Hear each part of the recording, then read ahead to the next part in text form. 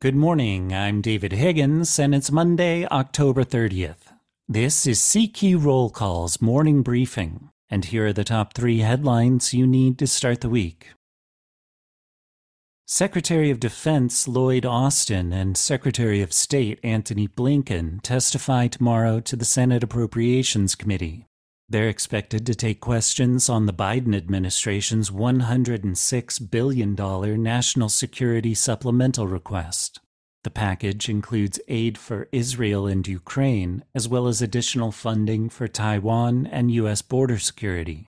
The new Speaker of the House, Mike Johnson, said yesterday that he wants the House to take up Israel aid as a standalone package this week, separate from Ukraine funds. Next, the House returns on Wednesday to pick back up with Republicans' ambitious approach to appropriations.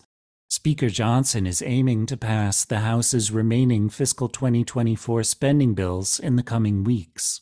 The measures to fund the legislative branch, the Department of the Interior and the EPA, and the Departments of Transportation and Housing are all slated for votes this week.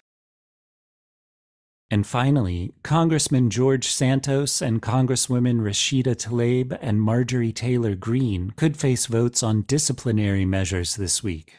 New York Republicans are planning to offer a privileged resolution to expel Santos from Congress over the criminal charges he's facing.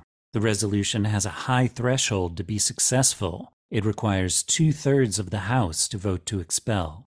Censure resolutions against Tlaib and Greene are also expected this week that focus on their political rhetoric.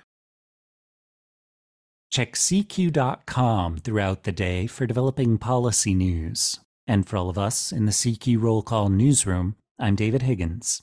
Thanks for listening.